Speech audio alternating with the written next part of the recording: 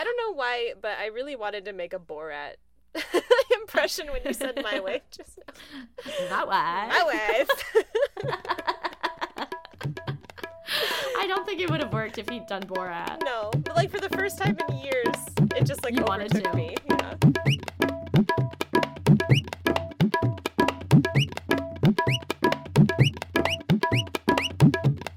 Hello, everyone, and welcome to Two White Girls Talk Bollywood. I'm Kim. And I'm Katie, and we're here to talk about singing and dancing and Bollywood boys. Yes. Once again, the Bollywood boy, if you ask us. Yeah, 100%. And the Bollywood film. Yeah. We're talking about DDLJ this week. Dilwale, Dulhania, Le Jayenge. Yes. But we will call it DDLJ, because why not? Yes. There's a reason it was abbreviated. Yes. And I think we should respect that. Yeah. I agree. That reminds me, too, that I love the music in it, first of all. But in my notes, every time the DDLJ theme played, I just called it the DDLJ theme. I know it has a name. Yeah. And then I just realized I didn't look it up. I think all of the songs are just named after, like, the first 5 words. Yeah, I think that's a safe bet. Yeah. Yeah, well, we're really excited to be talking about this film that's such a core quintessential film to the Bollywood canon. Mm-hmm. Yeah. And I will say I was a little apprehensive, excited but apprehensive, because when I watched it the first time several years ago, it felt long to me. Yeah. And I liked Kuch Kuch Hota Hai more. Yeah. Watching it this time, Uh-huh. I don't know what my hang-up was. I am not seeing any evidence of it. This movie is perfection. Yep. It's so funny that you say that, because I went through the literal exact same thought process and was also just like, this is great.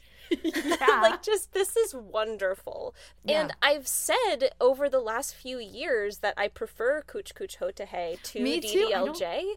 Yeah. I don't know if that's true. Same. I was literally going to say, I prefer DDLJ. Like, I like both of them. Yeah. And they're very different films. They are. And I think they appeal to a lot of the same people, but they also appeal to different people for different reasons. Like, I still like recommending Kuch Kuch Hota Hai as a first film, because it is so over the top and ridiculous, but DDLJ has so much more heart and emotional impact, and it's excellent. And maybe it's just one of those films that maybe the reason that they've been running it continuously for 30 years is that it just takes more than one viewing. Yeah. Because again, it was enjoyable the first time, but this time I really narrowed in on the emotional subtleties and complexities, and I was like, yeah.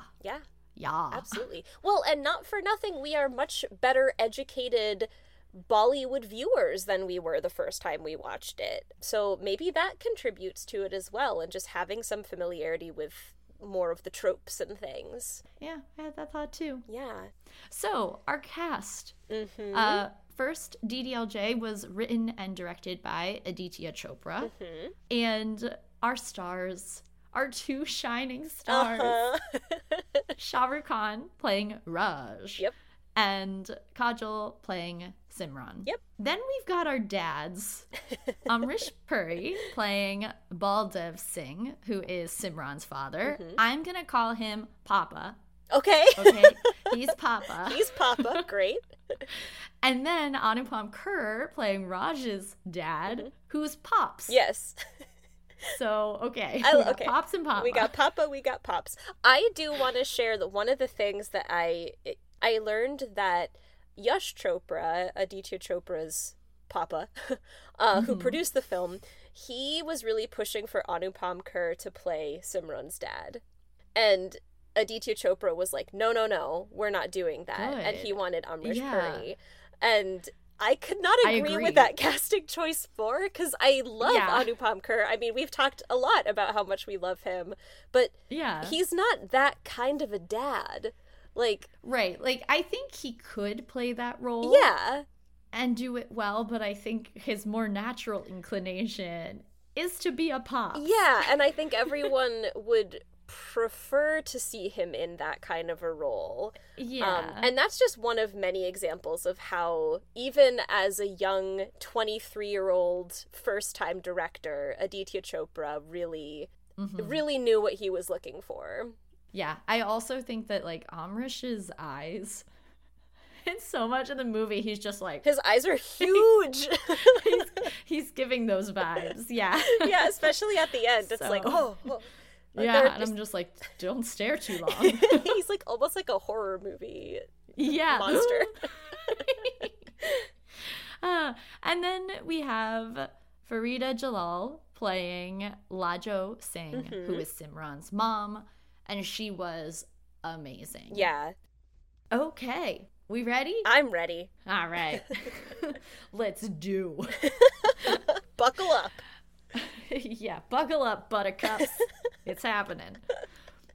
We open in London to Papa, remember that's Simran's dad, feeding the pigeons. Yes. And we learn that he's been in London for 20 plus years, but it is not his country, and one day he wants to return to India. Yes. That is very important. We will find that he is a very traditional Indian man who really promotes Indian culture and tradition in his household.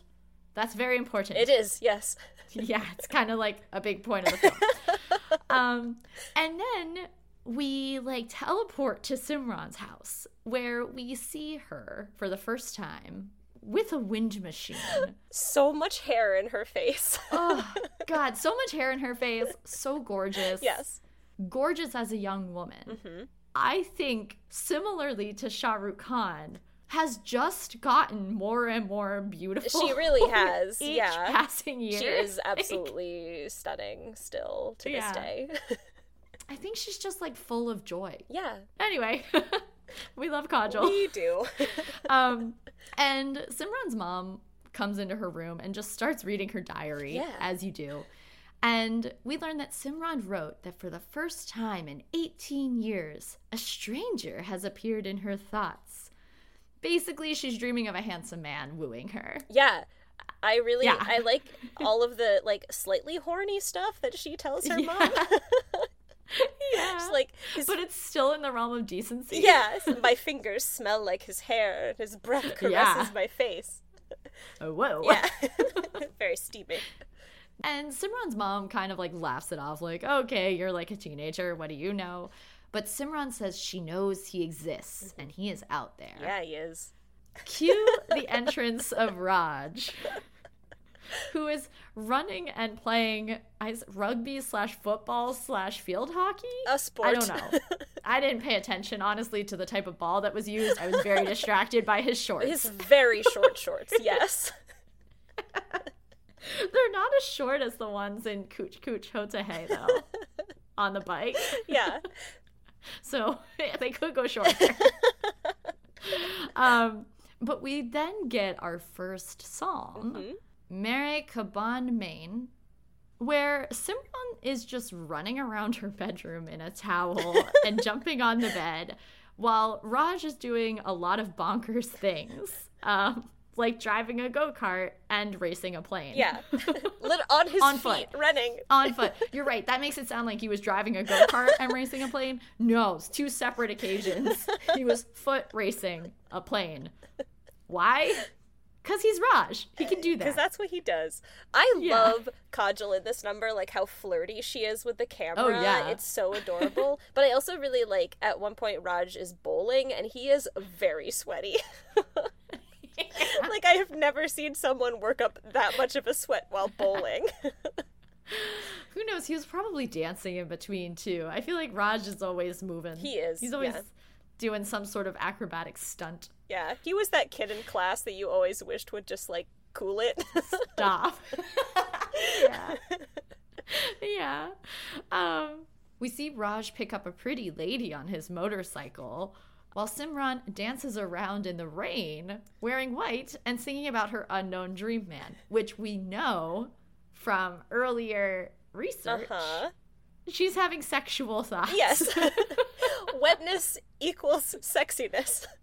But white equals purity. Yeah. It's, it's multifaceted. Not to say that having sexual thoughts makes you impure. No. It makes you human. Yeah. Unless you don't have sexual thoughts, which also still makes you human. Which is also fine. Yes. Anyway, now that we covered that. Little public service announcement there. Yes. To sum up, Raj is a very wealthy party boy, and Raj flunked out of college. But Pops, upon learning this, is so excited because he says that the rest of their family failed in India, but Raj failed in London. Yeah. Which is a step up. It's a much more successful failure than the past patriarchs of the family. And then Raj says that he worked so hard to fail, he deserves a long holiday bopping around Europe. Yeah. And Pops says yes, saying that he worked so hard his entire life so that Raj could have and do everything that Pops couldn't. So he's like, go to Europe, enjoy your youth. Huh. Bye, I love you. I love Pops. Pops is great. Like, their relationship is so sweet. Yeah. They are the closest of friends. Mm-hmm. Then we go back to Simran's house, which has a slightly different vibe. Yeah. And Simran's papa receives a letter from a friend back in India. And the letter says that they're ready for the agreement that had been made 20 years ago to marry Simran to their son. Mm-hmm. Simran is understandably upset by this. Mm-hmm. Then we get a scene of Simran talking to her friend about going to Europe for a month at the same time and the same place as Raj trying to convince a friend to go with him to Europe. And then they pass each other. Yeah. Like ships in the night. I always love a rom-com near-miss moment. And at Simran's dad's gas station, because that's the business he runs, he has like a gas station and convenience store. Raj and his hooligan friends want to buy some beer. But Simran's dad, Papa, is like, nope, not happening. And then Raj ends up tricking Papa into like opening the store and letting him go in. And Papa's very upset by this. Yeah. Another quick fun fact, in the original version of the script, Raj was going to go in and buy condoms and not beer. Oh. Yeah. Okay. But they were like, ooh, that's a little too risque. Too racy. Yeah. And also based on the character of Papa, I think that's harder to come back from than beer. Yep. Yeah. Back at Simran's house, we see Simran and her sister just like dancing together to some fun upbeat music, and then their mom is like making dinner and she's also dancing. She's great. Like, yeah, just bopping. Yeah, all the women of the house are just having an amazing time. And then they hear Papa's like car pull up and they run. They sprint to like stop all the fun. They turn the music off and put on some like traditional Indian music instead. Yeah. So that when Papa walks in, they're all just like very calmly. They're like sitting there. They like go from dancing to reading. Yeah. And Papa comes home complaining about scoundrels who misrepresent India. But Simran is able to convince her dad to allow her to go on the Europe trip by saying that it is her last chance to see Europe and spend some time with her friends before she moves to a country she's never seen to marry a man she's never met. Yeah. So she's kind of like, I'm doing this whole thing for you. Can you give me a month? It's literally like, can I just have 1 month to live my life the way I want to live it? 1 month of my whole entire life for me. Oh, God. Yeah. I was saddened by that. Yeah. But then at the train station, Simran's friends are waiting for her, just like Raj's friends are waiting for him. And Raj runs and jumps onto the train, and he turns and he sees Simran also running for the train, and he holds his hand out and she takes it and he hoists her onto the train with him. And so Simran and Raj are in this tiny little empty compartment, and she just immediately pulls out a book because she can kind of tell this guy's kind of annoying. Yeah. Like you said, he's just, he's got that vibe. And he's trying like these different pickup lines, and she is just like over it. Yep. And he annoys her until one of her friends opens up the compartment door and releases them both. At which point they both go to their different friend groups. And Simran complains about this annoying boy who was on the train, while Raj tells his friends all about how this girl just like fell in love with him. I loved it. Made me think of Summer Lovin', like just like yes, the two stories happening at the same time that are like just a little bit different. Yeah. Oh, it was great. And I know, I was like, typical. Yep. And then Eurorail, the train company, invites all of the train passengers to a party in Paris. This has never happened to me on a train. No, me neither. And so we go to that party because that's where the movie takes us. And but so at this party, there's a woman opera singing. And Raj's crew walks in and they end up joining Simran and her friends. And Simran watches from across the table as Raj flirts with one of her friends using all the same lines he had tried on her. Yep. And while they hadn't worked on her, her friend is just like eating it up. Yep. Raj needs some new material. He does. But I guess, you know, if you figured out what works for you, he's like, you know, just keep doing it. We know from the movie it works at least 50% of the time. So exactly. 50% of the time it works every time. Yeah. It's pretty good. God, was that an Anchorman joke? Yeah. Yeah. Paul Rudd, right. Yep, yeah. Sex Panther. Okay. That's the one. I clearly should rewatch it. Yeah. But during this flirting, Raj is bragging about how he can play the piano super well. And Simran is like so fed up with him at this point that she gets up, she goes to the microphone, and she says, "Hey everyone, we have a wonderful piano player like in our midst. So Raj, why don't you come up and play something?" And Raj has no choice but to go up onto the stage. And Simran's like, "Haha, I've got him now." And Raj then bangs on the piano in a variety of different ways. And then he actually does play the piano. This is a great moment because everybody knows, everybody's like, oh, he's going to do so badly. And then it's so funny what he does. And then it's like, right. Oh, wait, he can actually play the piano. The fact that he chose, he was like, okay, yeah, I'm bad, so I'm going to make it enjoyable for everyone. So it's still entertaining. And then, oh, wait, yeah. I'm actually amazing. It's amazing.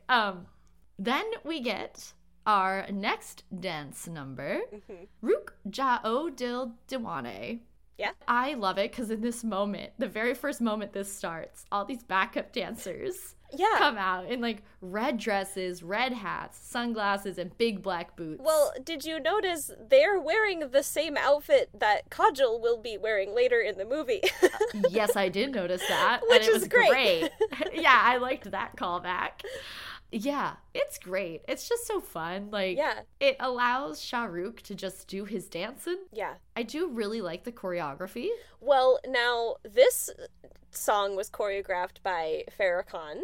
Yes. She didn't choreograph everything, and we'll talk about that later. Oh, interesting. Yes. I think I forgot that. I think I just assumed she did all of it, but it had that vibe. Yeah. It had that Farrah vibe. Yeah. I love this one. I don't think anyone would ever say that Shah Rukh is a great, like, technical dancer, but his charisma and his commitment to every moment is, like, truly unmatched. Yes. Especially in his younger years in these earlier movies. He will throw his body about with gay abandon. Yeah. Well, and he is just so athletic. Yeah. Like, as a person, he just is very athletic. He just flips all over this movie. And so many moments where I was like, were you supposed to do that? What are you doing? Yeah. I also, there's a trumpet. Love a trumpet. Yeah. And the trumpet player is just like chasing Simran around. Yeah, all the brass instruments are just chasing her around. And I love the part where like she kind of like goes off camera, but then you see her getting chased back on screen by the trumpets. But then Raj sweeps Simran up onto the stage and he dips her. And then he just like drops her. Yeah. Like, rude. Another fun fact is they didn't tell Kajol that was happening, so they could get her genuine response. Yeah. I hope it didn't hurt. Yeah, I'm sure he was gentle. She was pretty close to the ground. That's true. Great. Okay. The next day, the two friend groups come face to face out and about in Paris, and Raj apologizes, and he gives Simran a flower. And we get our theme song, our DDLJ theme song, playing in the background, and it's very romantic. You can see she's like, oh, okay, maybe you're not as terrible as I thought you were. And then, so rude, Raj squeezes the flower and it squirts water into her face. Yeah. So I would hate him. He's like a 5-year-old boy. Yeah. No. Yep. No, not attractive in this moment. I also really like Kajol's overalls in this scene. Yeah. All of her outfits throughout Europe They're are really good. Exceptional. Yeah. And I forget... There's also like a lacy white top that she later wears, I think, with overalls.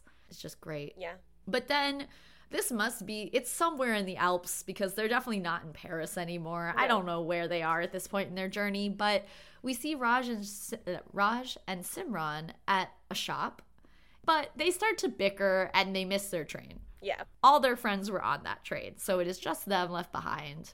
And Simran just starts crying. It's overwhelming. This is like her first time traveling in Europe, and now she's alone with like her nemesis. Like the most annoying guy on the trip, yeah. I love an enemies to lovers. It's always good. It's always good. This movie has several very good tropes in it. It really does, yes. Yeah. But so the next train isn't leaving for several hours, and Raj is like, well, we could take a bus or a car instead. And Simran's like, nope, leave me alone. We'll find our own way. And he rips her dress a little bit in trying to comfort her, and that just makes it worse. Yeah. So, yeah, they just split up. And a little while later, Simran is trying to hitchhike on the highway when some police roll up and demand to see her passport, which I was offended by. Well, yeah, like they immediately assume that she can't live there. A foreigner. And right. It's like, yeah, it's true that she does not live in Switzerland or wherever they are. Yeah. But, like, she is European. She's an EU citizen at the time. Mm-hmm. Yeah. When Raj rolls up in a red convertible that he has rented, and he jumps out and he's like, oh, my wife, you found her. Thank you so much. And he kind of like hustles her back to the car. He's like, thanks, officers. Okay, bye. And Simran is furious about like how Raj was dealing with that, and he was touching her and she was like, don't touch me, and he's like, shut up. They're just fighting, and she's like, leave me alone, I'm gonna do my own thing. And he's mad, but he waits in the car until she comes to her senses and is like, yeah, okay, this is my best option so I don't get picked up by the police. Yeah. She gets in the car. They start down the road to drive to Zurich. And then the car breaks down. And presumably they just abandon this rental car? Yeah, and decide to walk. However, walk to Zurich? I don't know. And Raj says he doesn't have money for a hotel, which I just don't buy. Yeah, where is his money? He had money for the rental car. Yeah, and he has money for other stuff. Yeah. But it's okay because they find a local family that puts them up in their guest house. But there's a catch. There's only one bed. Always the problem. I love the one bed trope. It's one of the best. One of the best out there. It really is, especially when it's enemies to lovers. Yes, yeah. When those two combine, fireworks. But Simran is very uncomfortable with this, so she says that she'll sleep out in the barn. So she goes out there and is trying to light a fire. Yeah. In a barn. Yep. With hay. Yep. And wood all around. That is a terrible idea. Yeah, it's a great way to burn down this family's barn with you inside of it. Yeah, you should just never do that. Like, clearly she's never been in a barn before. Nope. What, were you not raised in a barn? I know. How dare you? But she is distracted when Raj starts whistling the DDLJ theme and then enters the barn, bringing her dinner from McDonald's. Yeah. He then says, forget Zurich, we'll catch the train from somewhere else and nothing else will go wrong. Except that at that moment, it starts to snow. So it gets really, really cold out in the barn. So Raj pulls out some cognac and offers it to Simran. And she's appalled that he's drinking in front of a woman. Mm-hmm. But then he goes to sleep and she's really cold. And she's like, all right, I'll have some. Yeah. So she also drinks some cognac. And then she is drunk. Yep. And we get Zara Sa Jum Lunmain. Yep. Which is my favorite. Oh no, is it your favorite too? Oh no! It is my fave, but I have a second favorite. I also had a second fave. It was Rukja. That one's a good one too. This number is it's so good. Pure gold. It is literally everything that is right in the world. Because, yeah, Simran and Raj are just running around town, getting into shenanigans, and Simran is drunk, and it's amazing.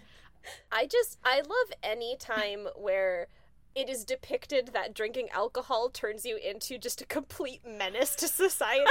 So yeah. Simran's just like robbing places, mm-hmm. and Raj is just having to kind of like pick up the pieces behind her. Right. She's pay just, like, for all the stuff. Yeah, like full on burgling this small town. Yeah. And then in the snow, mm-hmm. when she's wearing her like backup dancer outfit. Yes. I love that she like starts flirting with him like pretty hardcore, and she like walks her hands up his thigh and his facial expression is just like and then she just like motorboats his chest. I wrote that down too. Yeah. I love it. I'm very confused by it, but I love it. So funny.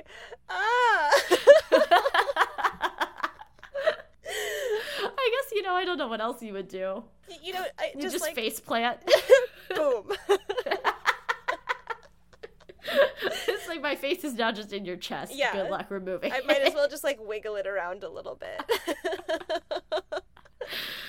Oh my god. Yes, and then they go to a pool. Yeah. And then the tables turn. Yeah. And now he's had more alcohol. I think Simran, this is such a story. Yeah, it really is. Yeah. Simran is sobering up, and now he's the one romanticizing her. Yeah. And she's like literally running away from him. He's like chasing her. I love the whole sequence in the pool is also amazing, but like my favorite part / the part that concerns me the most is when Simran is standing and Raj gets down on one knee and then like sweeps her legs out from under her and she kind of falls back onto his knee, and it's a great move, but I'm always like, how did she not slam her head on the concrete of the pool? Yeah, that's why you're not supposed to like roughhouse around a pool. I know. Yeah, there's also a point when he like jumps in or like he jumps backwards when he's already in the pool and he almost hits his head on the corner, and I'm like, oh my god, everyone was gonna end up concussed or dead from this sequence. Yeah. You're all so lucky that didn't happen. But it's amazing. I love it. Yep. And then the next morning, Simran wakes up in the bed of the guest house mm-hmm. and sees both of their clothes all over the place and realizes that she's wearing Raj's shirt. And Raj just waltzes in with some tea.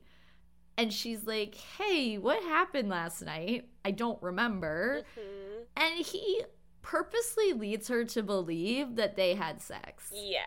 And then she starts like crying and freaking out, I think understandably. Yeah, because and then he's like, that's rape if that's what happened, friends. Like, like that's not, no, and maybe not something to joke about. Yeah, maybe.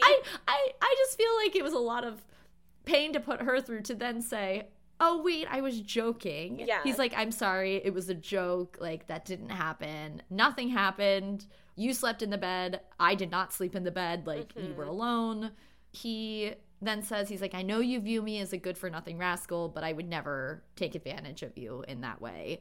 Yeah. And then she hugs him. I would still be beyond furious. Yeah, I don't think he did a good job of proving himself not a good-for-nothing scoundrel in this moment. Yeah, like I don't know if he thought she'd be happy about it. Right. I don't know. Yeah, it was a really weird prank to pull, and I guess it worked out in his favor, though, because they do get a little snuggly at the end of this. Yeah. But yeah. That's not a good message. One more fun fact, apparently it was very hard for Shahrukh and Kajol to get through this scene because they were giggling so much. And they had to be, like, taken aside. It's like, get it together. Yeah, they had to be, like, separated for several minutes so they could get it together and do it for real. Oh, but that's adorable. I know, they're the best. They just love each other and are so comfortable. I know, it's great. Love it. Okay, so yeah, Simran and Raj plan to catch a bus, and at a rest stop later that day, they're chatting, and Simran says, like, do you ever take anything seriously? And Raj says that he'll only ever be serious once in his life, when he's in love. And then Simran tells Raj that she's engaged to a man she's never met, and that she'll end up moving to India. And Raj is upset by this, because he's like, you shouldn't have to live the rest of your life with a man you don't know. Yeah. But then the train comes and ends the conversation. Yeah. And at this point, they're reunited with their friends, and Simran's friends start talking about her wedding. So Raj excuses himself to go play the DDLJ theme song on a bridge. Yeah. As you do. And Simran finds him, and he looks at her, and earnestly and emotionally, he tells her that he loves her. And then there's a beat. And then as she's trying to figure out how to respond, he just cracks up laughing. Yeah. And says that he's joking because this love business isn't for him. And I would punch him. Yeah, yeah. He's deserved to be punched numerous times already in this movie. But then Raj asks Simran what she would do if she fell in love with someone on this trip. But you have this arranged marriage, like, what would you do? But then the train arrives again. And she's like, oh, I don't want to miss the train again, so, like, let's go. And Raj says that he would miss it always. And she's just kind of like, what? Not picking up what he's putting down. No, but we picked it up. Oh, yeah. And then as she walks away, he says to himself, like, Raj, if she looks back, she loves you. Yep. And then she does. Yeah, she does. And I just, like, I love the callback to this in Bayfikere. And I wanted to just bring that moment full circle. It's very cute. And I kind of... Was he actually fully joking, or was it like no. I feel like it was a testing the waters kind of a thing. Yes, and then he was like, I'll just play it off. Yeah. Okay, great. Sure. Yeah. He should have given it a little bit more time. I think he should have, yeah. Anyway. But then they get back to London, and Raj and Simran shake hands because they're friends now. And then he does just the slightest, like click. Shahrukh is the king of just, like, mouth sounds, which sounds weird, but he's so good at just, like, let me just add in this little sound that sums up everything more than words could. It's very true. Yeah. And the look he gives her just says everything. And it hits her too. And we get Ho Gaya Hai Tujhko. And this is a montage song of Raj realizing that he's in love and seeing Simran everywhere. And then Simran also realizing that she's in love and seeing Raj everywhere. Oh, so sweet. I always love that. Yeah. And back at home, Simran tells her mom that she met her dream man. And Raj is her life, and she loves him, and she can't belong to anyone else. But Papa overhears. This was literally like a horror movie. The way the camera moves around, and then suddenly there's this pair of legs, and you're just like, no! And then the eyes. Yeah, and he is absolutely livid and says that they're leaving for India tomorrow. And in total contrast, Pops is sitting Raj down to talk to him and ask about the girl that he's in love with. And Raj tells him that Simran is engaged. And Pop's response is, stop the wedding. Yeah. It's like, that's what we always did. Like, haven't you ever seen a Bollywood film? And Raj says, no, it's too late. That's not really how things are done anymore. But Pops won't accept that. And he tells Raj to go and not stop until he brings his bride home. Yeah. Pops is great. Pops is great. Yeah. Love it. And so Raj goes to Simran's house only to learn that they've already left for India. And so he decides to go after her. Yep. And then we see Simran and her family on a train in India, and they get back to her dad's house where Papa sees his mother for the first time in 20 years. Yeah. And, like, this grandmother gets to meet her grandchildren. Like, it's, like, so emotional. It is. I love it. And, like, they're just greeting old friends that they haven't seen in decades. Like, yeah. And then we meet Koljit, who is a very large man. Yeah, and also old. Like, he seems, yeah. I don't think he actually is, but he just looks like he's 35. Which is, which is old compared to Simran. Like, yeah, 35 isn't old, but he's old compared to Simran and Raj. Yeah, that's Koljit. He's him. Yep. And that night, Simran hears the DDLJ theme song playing, but it's all in her head. And then she and her mom have the sweetest conversation that really struck me for it having been written by a man. Yeah. Her mom says that she grew up believing that women had rights equal to men, but then she learned that that wasn't true because she had to, like, give up her studies so that her brothers could continue to go to school, and then she became a wife, and then she became a mother, and she said that when Simran was born, she promised herself that her daughter would be able to make her own choices. But then she said, I failed, because women are born to make sacrifices for men. Ugh. Well, and I also really liked the line where she said, I forgot that women don't have the power to make promises. Yeah. And I was just like, oh my God, that's... Yeah. And I'll continue on in this conversation too, but I really wanted to call attention to it because we've been talking a lot about, like, the Bechdel test. And I know that this is kind of about men, but not in the way that test usually filters it out. Yeah. Like, this is about the impact that men have on women's lives. Right. And I just, again, appreciated that in this romantic film in the 90s, written by a man, there is a conversation, a very sweet, genuine, heart-to-heart conversation between a mother and her daughter about the realities that women are facing. Like, yeah, definitely. I loved that. Me too. And it's almost like when you think about the Bechdel test, in order for something to pass the Bechdel test, you almost have to create a world where men have less power than they do. Yeah. Like, that's kind of the whole thing. To not talk, Yeah, because it becomes impossible to, like, for two women to talk about politics or entertainment without men coming up. So to not pass the Bechdel test in this way, where you're acknowledging the power that men have over women, is still a very powerful thing. Yeah. So I love that, and I had forgotten that part of this film. Me too, and it's so good. But then it's really sad because then Mom pleads Simran to forget about Raj and find happiness where she can. Yeah. And then Simran says she'll make a little sacrifice to make her father happy. And I'm like, your life's not a little sacrifice. Really not a little sacrifice. Oh. Yeah, no. And then they just cry together. Yeah. Yeah. Mom is an incredible character. Like, she amazing. Really is. And it's like, yeah, you can see the love and the close relationship that she has with her daughters, but there's only so much she can do to protect them. And they all do. They cater to the man of the house. Yep. They hide their true selves when he's around. They change their music. Yeah. Yep.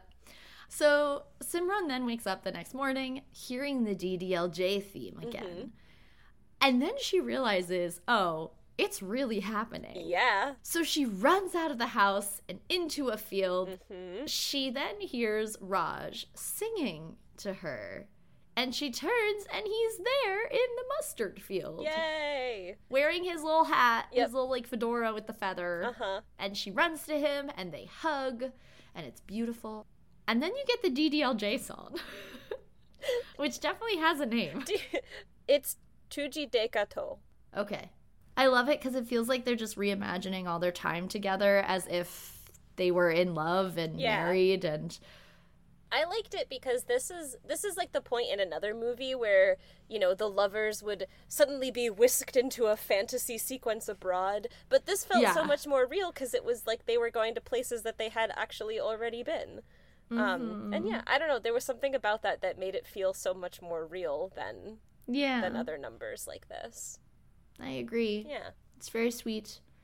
And then post-Son, back in the mustard field, Simran tells Raj to take her away from here because her dad gave his friend his word about the marriage, and her dad will never break his word. Mm-hmm. And Raj says, no, they're not running. He came to make her his bride, and he won't leave until he receives her father's blessing. So he tells Simran to go home and proceed as normal, and that when they see each other again, they need to pretend to be strangers. Mm-hmm. And so he gets the name of her fiancé from Simran, and while Kuljit is out galloping his horse around, like, because he likes to go hunting and shooting stuff. Yeah. He's a weird guy. Yeah. Raj trips the horse to make Kuljit fall off, and then he catches him in a trap. Yeah. This is elaborate. And then, it's very elaborate, because then he hides and, like, makes roaring sounds like there's a tiger. Yeah. And I was like, okay, so this is when he first started finessing his growls. I like that. Yeah. And then Raj runs up as if he's not the one that caught Kuljit, and he frees him so that Kuljit thinks he's just a good guy and his savior. Mm-hmm. And so they become buddies, and it does not hurt that Raj purposely lets slip that he's super rich. Yep. And Raj goes to his house where he's welcomed by Kuljit's family with open arms. And Kuljit's sister is completely enamored by Raj. And then Raj, because now he's part of the family, they're like, whoa, you've got so much money. Great. He is then invited to the party that Simran's family is throwing as, like, sort of an engagement party type situation. Yeah, pre-engagement part. Because it's not the engagement. Yeah. They're engaged to be engaged. Yeah, exactly. And Raj recognizes Simran's father from the beer incident at the gas station. Yep. And then Raj charms Simran's sister. And her sister did not approve of Kuljit. He did not make a good first impression on her. No. Her sister's amazing. She is great. And she loves Raj. Yep. So, yeah. She's got good taste. Yes. And Raj also charms Simran's mom. Mm-hmm. He's just so oh God, Shahrukh. It's just impossible not to fall in love with him. Yeah. And the next day, Simran's dad, Papa, goes to feed the pigeons, only to find Raj already there. Yep. And I love that there's this cute moment where Raj was making his own sound to feed the pigeons. And then he changes that sound to mimic what Papa is doing. Yeah. Papa's just saying come. Oh, okay. But it's I feel like Raj's technique of making pigeon sounds is probably more effective than just saying the word come again and again. Yeah, like the pigeons don't speak English, or they don't speak Hindi. No. They don't speak English either. No, yeah. And so Raj meets up with Simran that night, but she's really worried because the engagement is tomorrow, and she's like, I can't wear Kuljit's ring. Like, the only ring I'm wearing on my hand is yours. Yeah. And she accuses Raj of not taking it seriously enough, and then he very seriously tells her how much he cares for her. Yeah. Yeah, because I do like that he's able to be like, okay, yeah, no, I am here, I'm in it. Yeah, like he said, this is the one thing he takes seriously. Yeah. And the night of the engagement, Raj is bustling around, helping with preparations, and when it comes time for the rings, we discover that Simran has bandaged her ring finger to her pinky to avoid Kuljit's ring going on it. Mm-hmm. She's like, oh, I cut my hand, so you can't use that one. Sorry. Yeah, and so Kuljit has to put his ring on her right hand instead. Yep. And then we get Mendi Laga Ke Rakna, which I would say is my second favorite. Yeah. It's a good one. It is good. It is very good. Yeah. There's some really good dance moves. But mostly we see Kuljit's sister, Preeti, falling more and more in love with Raj. Yeah. And then post-dancing, Kuljit's parents approach Raj about marrying Preeti. Mm-hmm. And Raj is kind of like, I can't say no without offending these people. So to buy time, he says, oh, well, we need to get the permission of Pops. But Pops is in America on a business trip. Yeah. We then see Pops step off a train because he was already heading that way. Yeah. He knew. He was like, I gotta see how my son is doing. Yeah. And then there's this whole misunderstanding where Pops thinks Preeti is Simran. He thinks her parents are Simran's parents. So he's just like, of course I give this my blessing. This is amazing. Like, they can't get married fast enough. So now there's like 2 planned marriages to the wrong people. Neither of which the people want. Yeah. Okay. So, but then when Raj goes to see Simran, she says, okay, I've been fasting, but I refuse to take food or drink from Kuljit, like tradition demands. I'm only going to take it from you. And then Raj just gets a little frustrated because he's like, I can't do this in a public place without everyone catching on. Like, what are you doing to me? I'm just trying to get us to be together. Yeah. And at the car with Choth, Simran pretends to faint so that Raj can give her some food. And then they break their fast together that night after Simran complains that, like, well, Raj has been eating all day and then he took his time to come to me. And no, he's been fasting all day too. Like, yeah, that's very If sweet. you're that sweet, I guess it's kind of forgivable that you're that annoying. Yeah. Yeah, if you can balance it out that way. Yeah. I did learn on Instagram today that holiday, that tradition of wives fasting for their husbands, that just happened. Oh. At the time that we were recording, women who were celebrating that would have just broken their fast like a few hours ago. Wow. But yeah, so as they're breaking their fast together, they're like chatting, having a good time. And then Simran's mom sees this. And she's really conflicted because she can see how happy Simran is, and she doesn't want her to make the sacrifices that she herself had to make. Yeah. So Simran's mom like calls them inside. She gives them Simran's wedding jewelry and like the bangles off her wrists and tells them to take it and leave and be happy together because no one here will understand their love. And then Raj sits her down and tells her that his mother raised him to always take the right path, no matter how hard it is, so he will not steal Simran away. Instead, he will win her. Yes. And then we see Pops out shooting with Kuljit, which is just an interesting combination. And it really is. There's a really funny moment where Kuljit is like lining up a shot, and Pops has his gun pointed at Kuljit's head. Yeah, not super safe.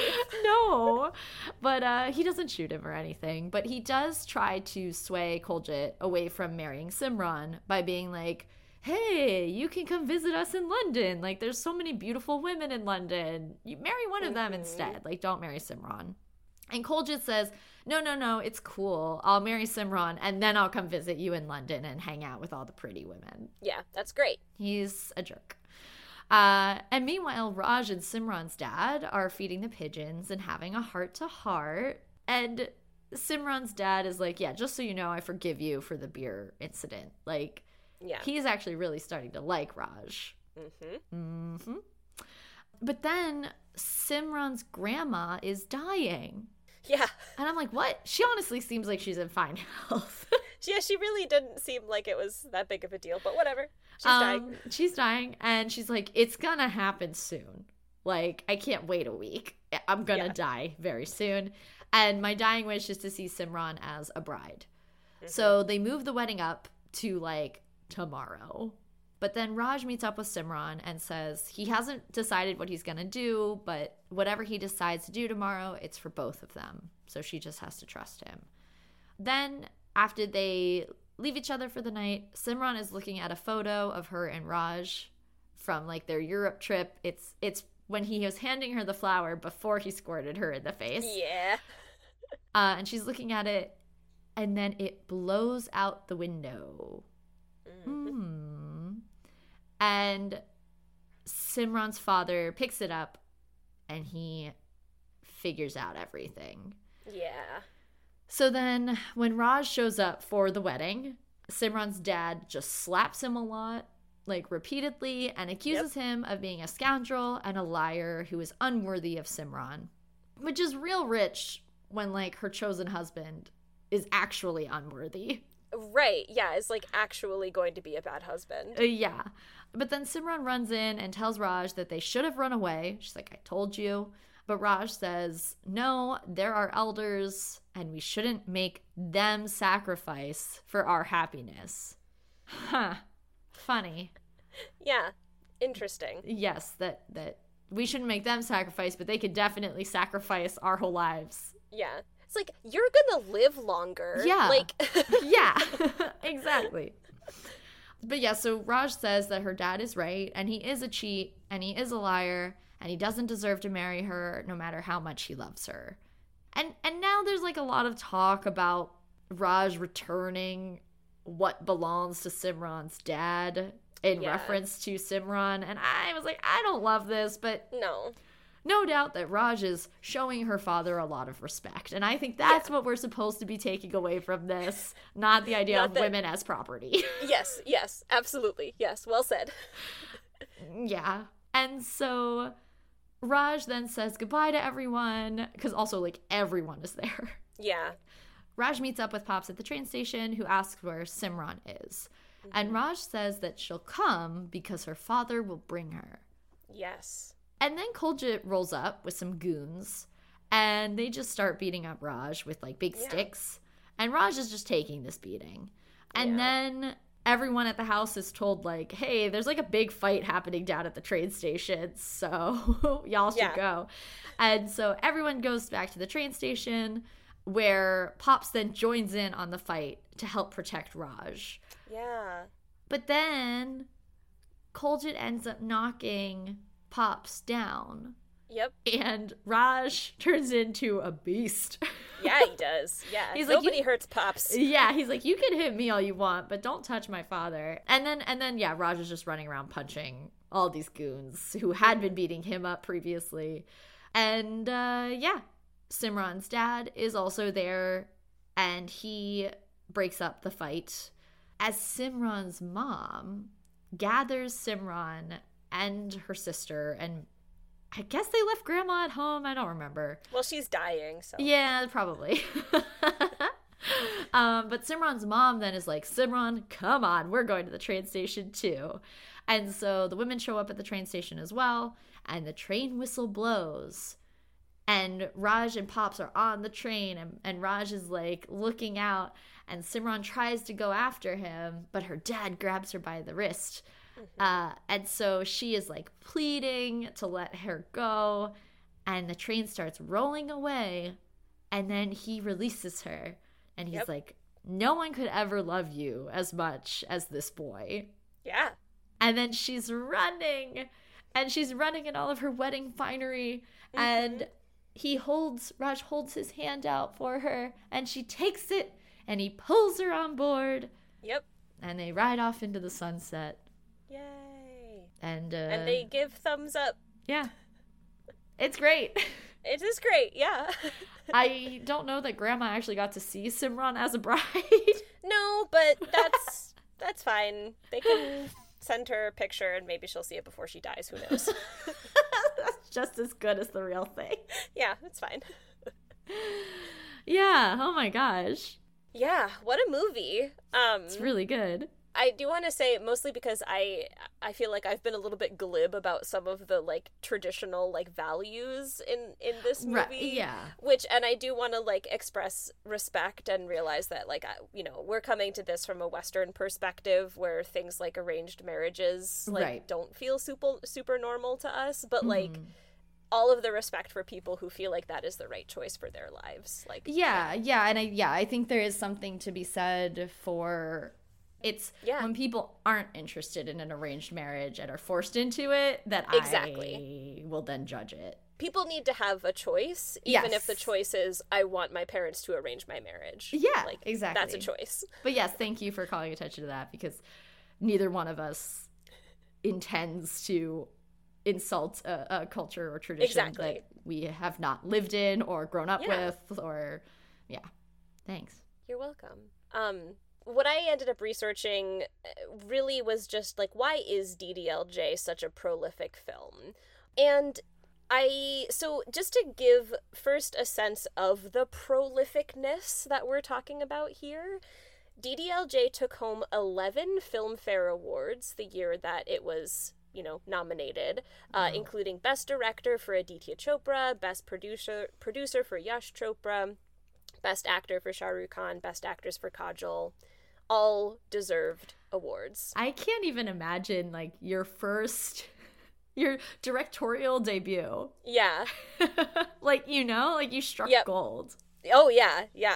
Wow. Well, and we'll talk about why, too, in just a second here. But, so that, A, won a lot of awards. B, we talked about this already, but the Maratha Mandir Theatre in Mumbai has been playing the film for 28 years almost continuously. Yeah. Also, interestingly, that theatre is in a predominantly Muslim area of south central Mumbai. I thought that was kind of cool. Okay, yeah. Love for Shah Rukh out there. Mm-hmm. And also, DDLJ's music company, HMV, estimates that 1 in every 3 households in India owns either a purchased or a pirated copy of the film's soundtrack. That's amazing. Yeah.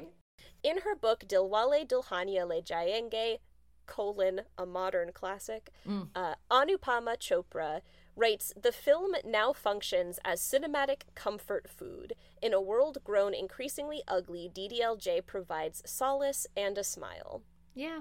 Chopra's book is the source of all of my research this week, as well as all of the fun facts I shared throughout the episode. Great. It's a great book. Highly recommend it. It's a super quick read, and I say that as someone who reads very slowly. So if anyone wants to learn more, it's a good choice.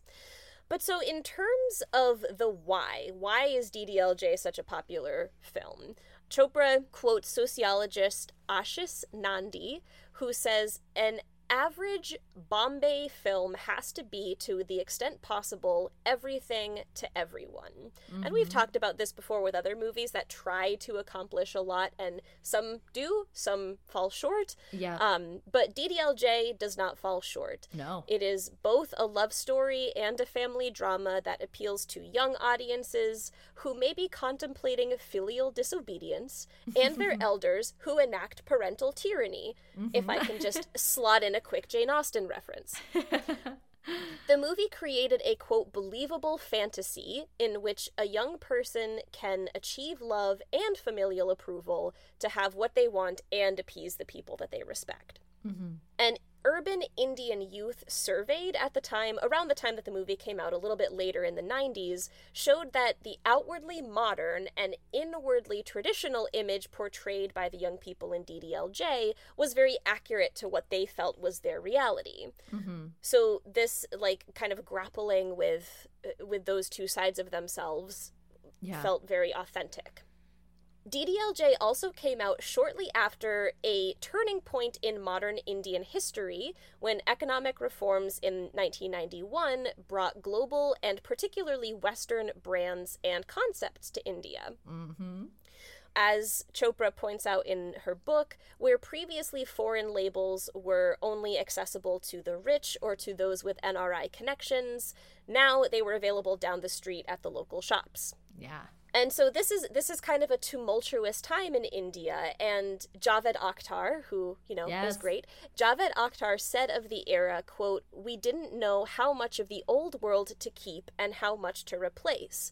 This modern world was dazzling, but if we gave in, would it sweep our foundations away?" He's just poetic whenever he says anything, isn't he? He really is. And that is such a great summary of what a lot of the, a lot of the feelings were around this time.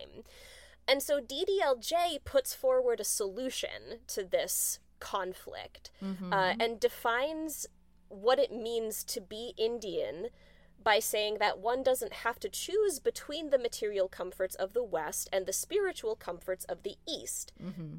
DDLJ offers a vision of the present which combines both the stability of the old order and the enticing choices of the new. It fills us with a nostalgia for a possible present. Mm-hmm. And that was another quote that I really liked. Like, you know, it's a hopefulness for our current existence. Kind of reminds me of the Barbie movie in a way. Yeah. Love it. So part of the reason for the film's success is the cultural moment in which it was released and the fact that it was so completely appealing to the sensibilities of that exact moment in time. If this movie had been written and come out at a different time, maybe it wouldn't have been as successful. Mm-hmm. In addition to responding to, in a sense, this turning point in history, DDLJ also created a turning point in the sense that it made success among Indians abroad a benchmark for future filmmakers. So people creating films from this point forward are now trying to specifically target urban Indian audiences as well as NRI populations. Great. It's a good market. Yeah. And then a bunch of people who live in those countries who aren't Indian also get to enjoy them. Yes. I wish more white people would. I know. They don't know what they're missing. But so then the other big part of DDLJ's success was Aditya Chopra himself. This, as you've said, it was his directorial debut. He grew up in the industry being the son of legendary producer Yash Chopra. Mm-hmm. So he had this very clear vision for what he wanted. And he executed that vision with the skills of a seasoned filmmaker. Yeah. Aditya has always ascribed to the philosophy that the audience is God and can never be wrong. And he still holds true to that opinion, and he's always been a very reclusive character. He, doesn't make a lot of public appearances. He stays largely out of the spotlight. And he says that he does this because if he can't sit anonymously in a movie theater, he loses his connection to the audience and loses his ability to make a film. Yeah. Make a good film. And he's actually, like, friends with Karan Johar and Shah Rukh Khan. Yes. Right? Yeah. In real life? They're all buds. Yeah. That's great. Okay. Not related to that, but it's good to know. Yeah. And so that connection to the audience meant that he really went into production knowing how to create something that would speak to an audience, and particularly to a young audience. Mm-hmm. He was himself 23 years old when filming began, which was so young. Oh my god. Like, it's a pretty impressive 23-year-old. It really, truly is. Like, I literally had a conversation with a 22-year-old boy earlier today as a part of my job, and the idea of that boy a year from now creating a masterpiece, completely impossible.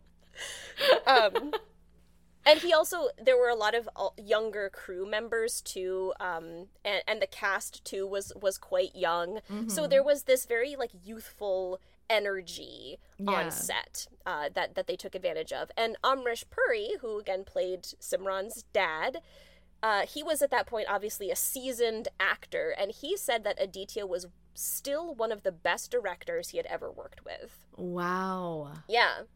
But there was conflict because Aditya's vision was so clear, and some of the people who he was working with, those who had more film experience than him, were not quite living up to his vision.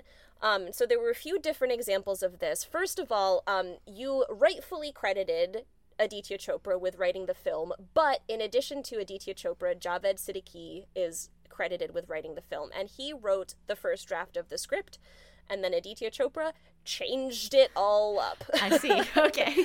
Because he felt that Siddiqui's script was too ornate and lacked the freshness that Chopra was seeking. Mm-hmm. And Siddiqui was then offended by sharing a writing credit with Aditya Chopra, because he was like, no, I wrote this movie. And Aditya Chopra was like, no, I changed what you wrote to make this my movie. Aditya Chopra also butted heads with his original choreographer, which was why Farah Khan was brought on to choreograph Ruk Ja, which was the last song that they shot. Got it. Yeah. There was also drama with the screenwriter Honey Irani, who we've talked about before, one of few women writers in the industry, the mother of the Akhtar family, but she claims that she contributed 20% of the screenplay. And these are, as far as I understand it, unsubstantiated claims, but the controversy divided the previously close Chopra and Akhtar families. Apparently, Farhan and Aditya were buds, and then there was this falling out. And Honey Irani refused to ever write for Yash Raj Films again. And that's a huge production company. Yeah. One of the biggest, if not the biggest. Yeah. But so there was definitely a bit of like a young upstart vibe on set, but ultimately Aditya strived to create a positive and welcoming creative environment, particularly for his actors. And speaking of the cast, Aditya had very clear visions for each of his leading characters as well. We already talked about the fact that he pushed for Puri to play Simran's dad instead of Anupam Kher, which was absolutely the right choice. Yes. He had also envisioned Shah Rukh for the leading role from an early stage. And I think we've talked about this on the podcast before, that early in his career, Shah Rukh wanted to be a villain. He wanted to set himself apart from like the other like pretty boys, the other Khans of Bollywood, and play darker roles. Which explains like 2 or 3 of his earlier films. Yeah, a lot of his earlier films he plays kind of an anti-hero or a straight up villain. Chamatkar notwithstanding. Yes. But so Aditya told him that he would never be a superstar unless every woman wanted him for a husband and every mother wanted him for a son. Which is so classic. I feel like that's true about Shah Rukh today. Yeah, absolutely. And I love the power that gives to female audience members too. Yeah, of that's just like, true, they get to have a say in who's a superstar or not. Yeah. And it turned out to be correct. And Kajol also, she didn't really identify much with her character. She did not see herself as being the traditional obedient type that Simran very much turns out to be. Yeah. Although she was trying to. I feel like you could argue that she's really not. She just kind of gets forced back into that role by the right. I mean, she was like, "No, we should just run away. Let's just do it. Yeah, let's just go." If she'd had her way, the movie would have ended an hour and a half in. As soon as she was like, "Oh, I love you," okay, decision made. Let's go. But there was also a bit of conflict on set, and I think some fairly lighthearted conflict between Kajol and Karan Johar, because Karan was also, in addition to being a character in the film, he was also responsible for creating a lot of the character aesthetics, which included some of the costuming choices. Kajol, quote, had no interest in fashion or preening. She refused to lose weight or let the hairdresser straighten her hair. In some scenes, the fine hair on her upper lip showed. Karan would find himself combing her hair between takes. I love her. I know. She's like, no, this is who I am, and if you're not into it, then that's not my problem. Right. It's like, you cast me in this role. I'm going to show up to it as me. And she's so perfect. And I have nothing but respect for that. Also, I read that part of the book again before I watched the movie, and I really liked seeing that in the second half her hair is straightened a lot more. It's very we're reining her in, we're controlling. That's a good touch. But so all of this comes together to create what is indisputably an iconic final product. And the film did well from its first sold-out opening weekend and onwards from there for the next 3 decades. And I did want to share 2 of the stories from Anupama Chopra's book about the early days of the film being screened that I really, really liked. So this is quoting directly from the book. First, Aditya was sleeping when the film's first show started at noon on the 20th of October, 1995. He wasn't interested in seeing the first half because he knew there was enough masala to keep the audience entertained. Aditya was worried about the climax. In the 20th reel, Shah Rukh would give a long speech with tears in his eyes. If the audience hooted or even got restless, DDLJ was sunk. Aditya entered the Gaiety Theatre just after the interval. When Shah Rukh's speech began, Aditya crossed his fingers and put his head between his knees. There was complete silence. The audience was hanging on every word Shah Rukh said. Aww. So that's story number 1. And then, quote, in a few weeks, the repeat audience had already started. Shah Rukh, shooting in Jaipur, went into a local theater with the director and co-star of the film he was then making. In the climax, mumbling started, and Shah Rukh panicked. Perhaps he wasn't holding the audience's attention as an actor. But as the mumbling got louder, he could hear the audience clearly. They were saying his lines with him. Aww. And I love these examples of, like, how impactful the film was from the earliest moments. Right. Yeah. Right. Yeah, that's incredible. And I also just love the idea that now it's like people who are still going to see it in theaters know every word, you know? And so I feel like it's now like in the States we might have a showing of The Room or of like Rocky Horror Picture Show. Such different films. But yes, different. Very different, but similar in the sense that it's like if you're going, it's because you know every single thing that happens, and like you're saying the lines along with the film, and there's something so communal about that. I love it. Absolutely. But you know what's also so interesting that I'm just realizing as you're saying that, like, there's like that's like a cult classic thing that we have in the States of, like, you know, there's this small community that rallies behind this film or other kind of piece of media. It's like DDLJ has both the quality of a cult classic where you feel that, like, camaraderie with people who want to experience it, but also was, like, hugely popular on a gigantic scale. So it's very cool that it exists on both of those levels. I agree. Yeah. Yeah. But that was my research for this week. Amazing. I'm kind of like, maybe I'll reread that book. Yeah. I do not have any Bollywood news. Neither do I. Wow, no Bollywood news this week. Okay, moving on. Yeah. Pluggables. Yeah. Follow us on Instagram and TikTok at 2 White Girls Talk Bollywood. Follow us, like our stuff. Send us messages and things. We did receive a message from a listener that just made both of us just, our hearts swelled that we're able to be like friends. Yeah. To you as you're listening. And we just loved hearing the personal story of this listener. And I appreciate that. Yeah.